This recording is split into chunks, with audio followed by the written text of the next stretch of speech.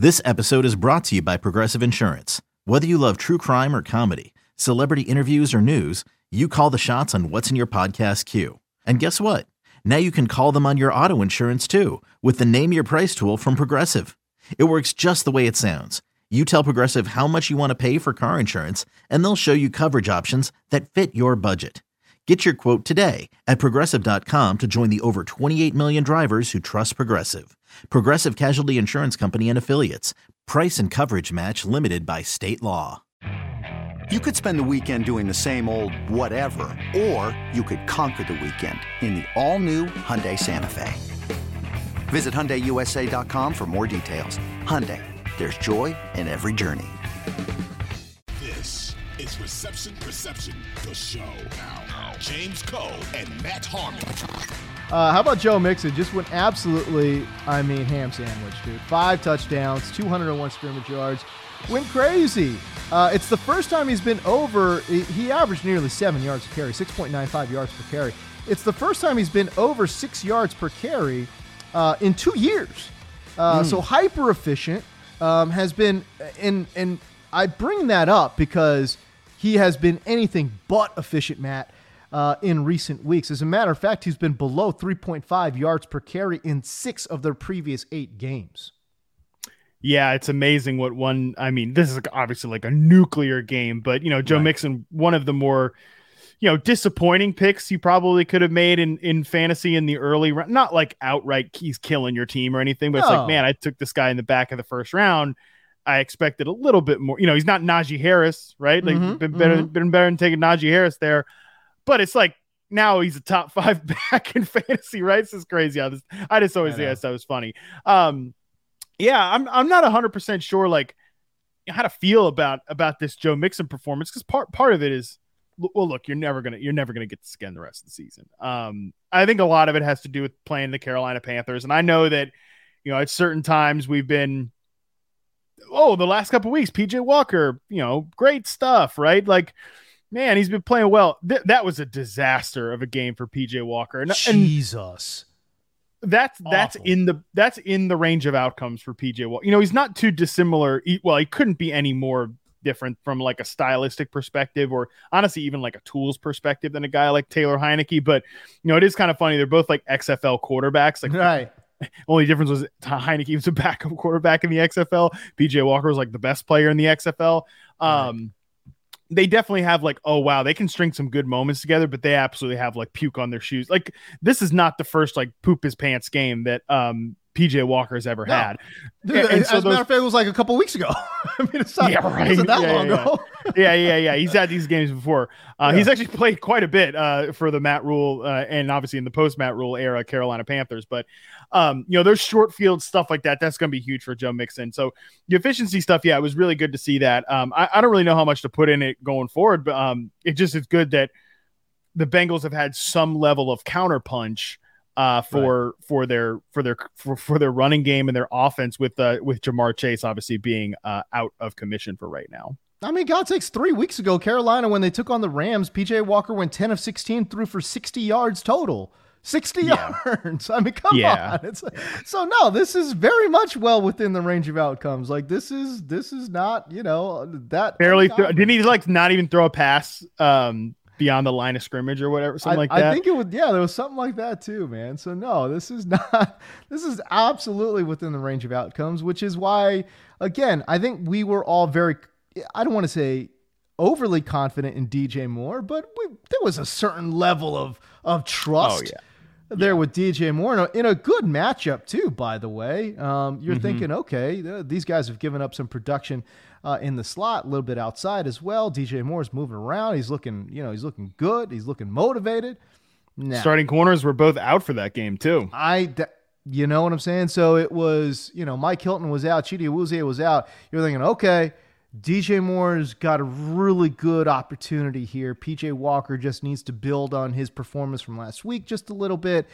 And oh my gosh, the bottom fell out. It looked so bad. Dude, Joe Mixon did so well, Matt. He got 2 Carolina Panther coaches fired. They fired their cornerbacks coach and their D-line coach after Joe Mixon just went crazy for 55 points or whatever it was in fantasy, man. Like craziness. They're going to have to be looking for guys off TV. Maybe you can end up as the Carolina Panthers, like, I don't know, quality control coach or something by the time that, No, that's where you need to step in because you've got your Carolina ties. Oh, I'd rather be dead. Okay. Jesus. Maybe not that extreme, but I can't imagine it's something I would turn down faster than a Carolina Panthers offensive quality control coach job. There you go. Okay. Yeah, no. I'll stick to doing shows from this room with my stupid records behind me and everything else. I'll pass on that. I love it. 55 points or whatever it was for Joe Mixon. I don't have the number right in front of me here, but I was just marveling because this is truly one of the all-time great fantasy performances. I think it was like rivaling. I think he was just a hair off of what Jamal Charles did. I think Jamal Charles had something like 10 catches and like 200 yards and 5 touchdowns or whatever it was. Just a hair off of that. But one of the all-time great performances. Keep in mind, guys, if you're listening to this, if a player gives you like 300 points in fantasy football, that's like a great season. Mm-hmm. A great season. 300 points total. Joe Mixon gave you 55. One game. One game. You know what I mean, yeah, it's nuts. Just overall, I mean, I don't really know how to feel about Joe Mixon because it's such a crazy game, and it just is. It's going to make his final numbers look a lot better. Probably by the end of the year. Yeah. But I think it just goes to show like some of these offenses need time. And I'll give Zach Taylor a little bit of credit here that we've given him some crap for not adjusting his offense fast enough. They went like under center 64%, where they've been like a pure shotgun team those 2 real hot weeks they had with Jamar Chase firing off. Even I think they kind of tried to run the same thing out there against Cleveland on Halloween, and they got cracked in that game. I think this was like a decent adjustment that, hey, we probably don't want Brian Burns, who had a sack in this game, teeing off on Joe Burrow over there. Let's maybe dial that back. Let's maybe run the ball a little bit against a vulnerable team here, and PJ Walker just giving him the ball back and over and over and over again really made things easier. It's just a good credit to a Bengals team that I think is still trying to figure itself out. For sure. They're still feeling and they don't have their best player right now. Their best player is for sure Jamar Chase. Mm-hmm. And I think that, they'll get that back at some point and they'll get back rolling. But I mean, just the stats, like, because this is what's going to happen when your team just gets crushed from the turnover perspective. Right. Barely 20 minutes time of possession for the Carolina Panthers, almost 40 minutes for the Bengals. That's like perfect recipe for your total plays. I mean, 72 total plays for the Bengals, 48 for the Panthers, which is just crazy because like in a day where the running back goes nuts, you don't think they're going to run 72 plays, but when the quarterback just keeps giving it to you, this is what's going to happen. You talk about, this offense trying to find themselves, and I totally agree because they are missing their best player. The air yards per attempt in this game against Carolina, not that they needed to air it out, but it was 8.07 air yards per pass attempt, right? It was the fewest pass yards that Joe Burrow has had in a game this year, except for week number 2 against Dallas when he had 199. But this offense was starting to click. We were feeling really excited about it. And in week 7 against Atlanta, they averaged 12.88 air yards per pass attempt. And the week prior to that against New Orleans, it was 9.73 air yards per pass attempt, right? So, and those numbers, if you're familiar with air yards, that's really good. You're being aggressive. You're attacking downfield. You've got 2 vertical guys in T. Higgins and Jamar Chase. So you're opening it up. Well, now back down when it was against Cleveland, they were really trying to figure things out. 6.5 air yards per attempt, and then now against Carolina, even in a hopeless situation for Carolina, where Cincinnati could have done anything they wanted, still 8 air yards per pass attempt, which again, that's decent. And given the personnel, if it's around 8.5, 9, I think we feel pretty excited about that. But yeah, it does seem as if they're trying to keep things a little closer to the vest on this offense, Matt. Yeah, I definitely think so, which makes sense. And they did kind of go into like a run heavy shell a little frustratingly at one point last year as they were pushing towards the playoffs and the Super Bowl and everything like that. Right. So, maybe that's something that they can kind of keep relying on here as we go forward. I will say this. Look, Joe Burrow only got sacked one time, which is, I mean, what you want. Given Joe Burrow and this offensive line's history, that's what you want, man. So if they can win games like this, I think they'd be more than pleased to do it that way. But yeah, they've got Pittsburgh, Tennessee, and Kansas City coming up in their upcoming game. So not sure if they're going to be able to win games like this, like they did against Carolina. All right, but we'll move on. Selling a little or a lot?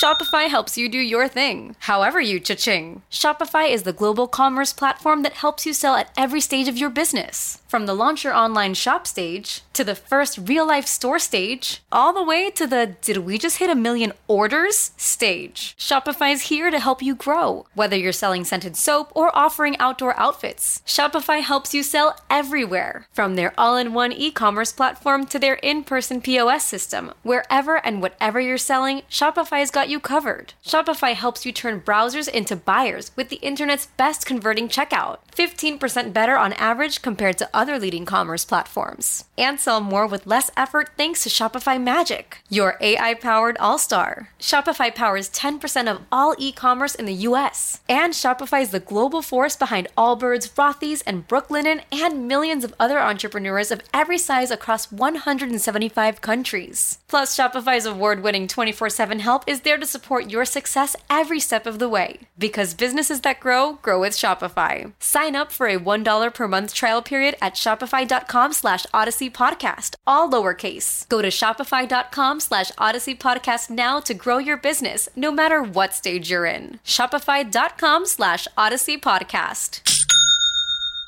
Let's talk about Justin Fields, who went, I mean, golly, if it wasn't for the Joe Mixon thing, I mean, I guess more people are probably talking about Justin Fields than there are Joe Mixon, but 178 rushing yards.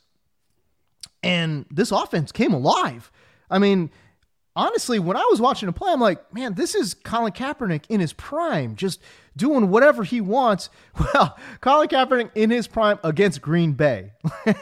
For whatever reason, he was always doing this against Green Bay. But yeah, no, 178 rushing yards for Justin Fields. And it was a back and forth battle against Miami in a game a lot of folks thought that the Bears had absolutely no chance. Yeah, so impressive from Justin Fields here. And the Dolphins won the game. I get it. I talked to a lot of Bears fans, and they're all like, this is the perfect game for us. We lose, but Justin Fields looks incredible. That's the ideal situation for the Bears here in 2022. But, I really don't know I don't know if it was if it was because of this, but pretty much ever since Ryan Fitzpatrick and the rest of the TNF recap crew kind of laid into Luke Getsy after they lost to Washington on Thursday night in week 6. Pretty much ever since then, the offense has looked different. They were really kind of hammering Luke Getsy for having Justin Fields operate too much like a traditional drop back passer, like sit in the pocket, that type of stuff. Cause and it just, the results spoke for itself. It just really wasn't working during that stretch. Justin Fields was in the shotgun on just under 60% of his passes. He's been up almost 70% in weeks 7 to 9. And of course, the big thing is that he's the 4th leading rusher ever since that span. And they've gone to, it's about 56% of the yards have been scrambles. The other have been designed runs. So they've been designing rushing opportunities for him. That's really been the big thing. And I just think this is so encouraging because there are universes where Justin Fields, becomes wasted by the Bears, right? They don't get the best out of him. And I don't think Fields has been, look, he's not a perfect player. Even right now, he still has flaws. We know that. I don't think he had a very good rookie season, but I think he showed flashes. I think, again, it was kind of messy in an offense that doesn't really, same sort of thing. The first year and a half for Justin Fields' career have been in offenses that did not suit him at all, period. Right. The way they've called plays since week 7 has really been well suited to Justin Fields, and I think we see the results of that. I will say this. I want to bring up the fact that I think the Dolphins came in with a really weird game plan defensively. Okay, they play 40% man, which is about what they do on the season coming in. It's actually the third highest rate, I think, in the NFL, going 40% man. So already you're thinking, okay, this is a pretty aggressive style defense. Okay, fine. But the big shift though was that they went single high safety on 80% of the snaps, Matt. That is unbelievable. They were trying to spy him a little bit, and he was roasting that spy. But that's the problem though for me is that, okay, you could have a spy, but having a single high safety on 80% of those snaps, that opens the door for Fields to have 3 touchdowns on just 28 pass attempts, right? Like, yes, you're really risking it here. And for me, it's like, this is not a guy in Justin Fields. Look, he's got tools. Like I've been very complimentary about the way the ball comes out of his hands. Beautiful technique. It's got real power on those throws. Those balls are heavy. You know what I mean? Like they come in hot. But look, he's got a long way to go as a passer in terms of reading defenses. I don't think I'm speaking out of turn there, right? Like he's got a long way to go in terms of reading defenses. To play this hyper aggressive of a style where you're going 80% single high, that's aggressive. That is extremely aggressive. And I just wonder, will teams look at this performance and say, we can't do that. We have to make this guy beat us through the air. And if they do that, where they kind of give that mush rush, where like, let's say they go base package, they rush 3, maybe 4 guys at most. Everyone else sits back in zone.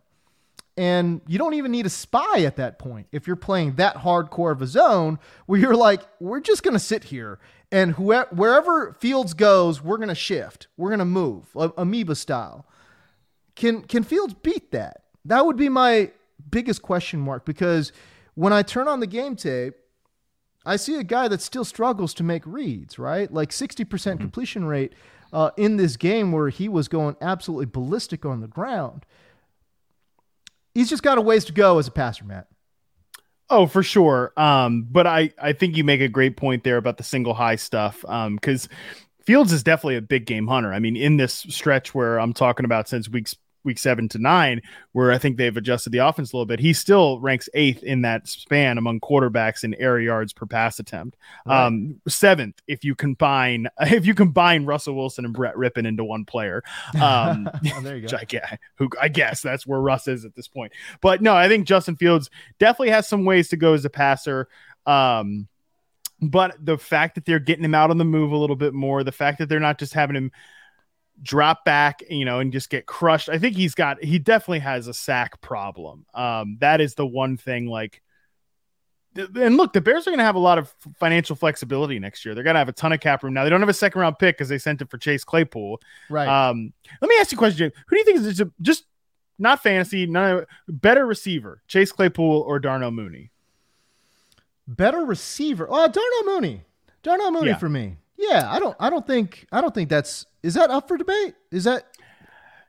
I'm sure if you tweeted it out, you'd get like you'd get some responses that said Darnell Mooney not even close. You'd get some Chase Claypool not even close, like, which is usually how you've asked a good question. But I think that, like, because I think people still have this idea, like a theoretical ceiling about Chase Claypool that I don't really think ever existed. Or you think they're still living off of that, like, rookie season where he was making a bunch of splash plays?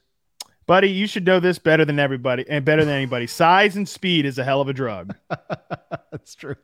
So people 100%. are definitely still going to have that in their mind. But it's just kind of, I asked the question because, the Bears send a 2nd round pick out to Chase Claypool, or to get Chase Claypool. You'd think they'd probably want to, next year, when I say they have all this financial flexibility, they have a ton of cap room.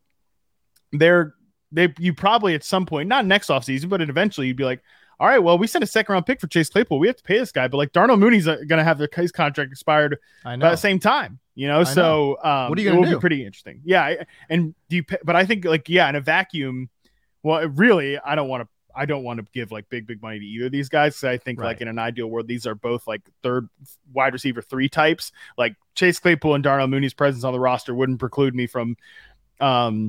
There's no big fish in the free agent market next year.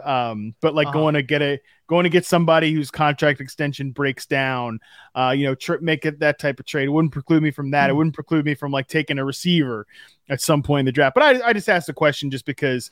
I think it's interesting with where they're at right now. Let me throw it back to you because you bring up a great point and it gets my gears going here. But let me throw it back to you because, okay, Claypool, what is his ideal role in the offense? I know you've thrown out big slot, but golly, I can't see it. Like he's not.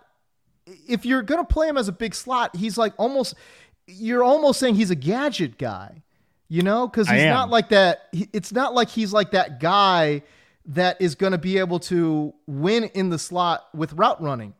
In my humble opinion, So I think ideally, actually, really, I think I'd love to see him as a flanker. Unfortunately, I think Darnell Mooney's best role is also as a flanker, as like a number 2 outside wide receiver. And like, if you could get another real nice X receiver to play that role, then I think we're working with something. Unfortunately, I just feel like there's a little bit of redundancy with Chase Claypool and Darnell Mooney. Yes, I think you're right about that.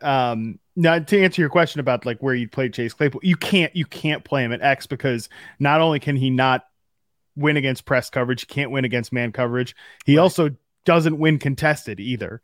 Which, by the way, I'm like, okay, don't do that. You don't do that. What do you do here, pal? But so I think he can't really play as an X receiver, despite the size and speed.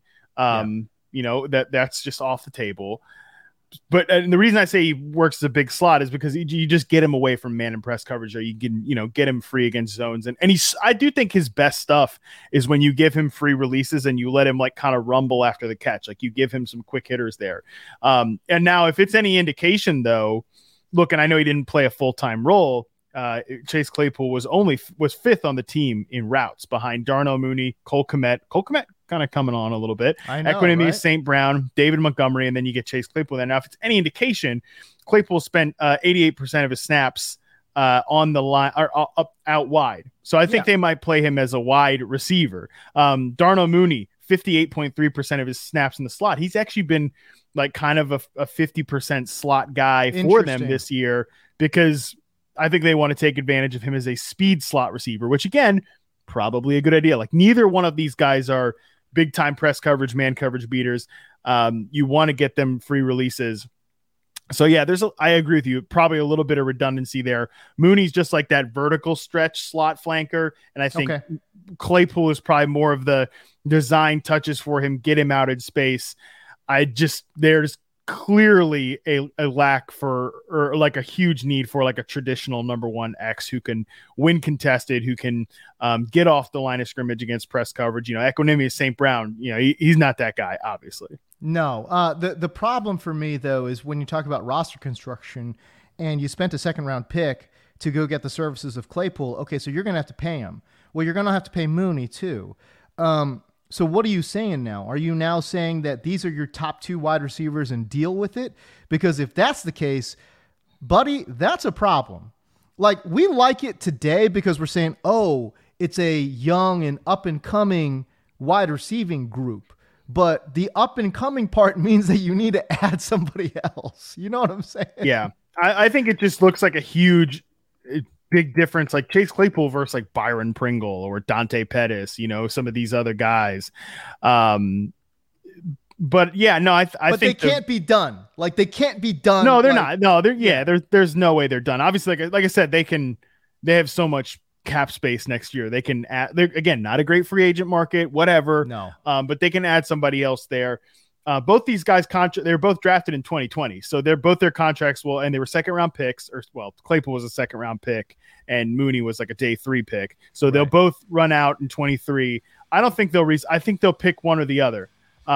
Like right now, I guess I'd say it probably would be Claypool because they gave up a 2nd-round pick to go get him. But I think Mooney's the better player, and like Mooney might stick around. Like also, by the way, there's a chance neither of these guys is re-signed with the team. So because I don't think either of them is like high key, high end NFL starters. So we'll see.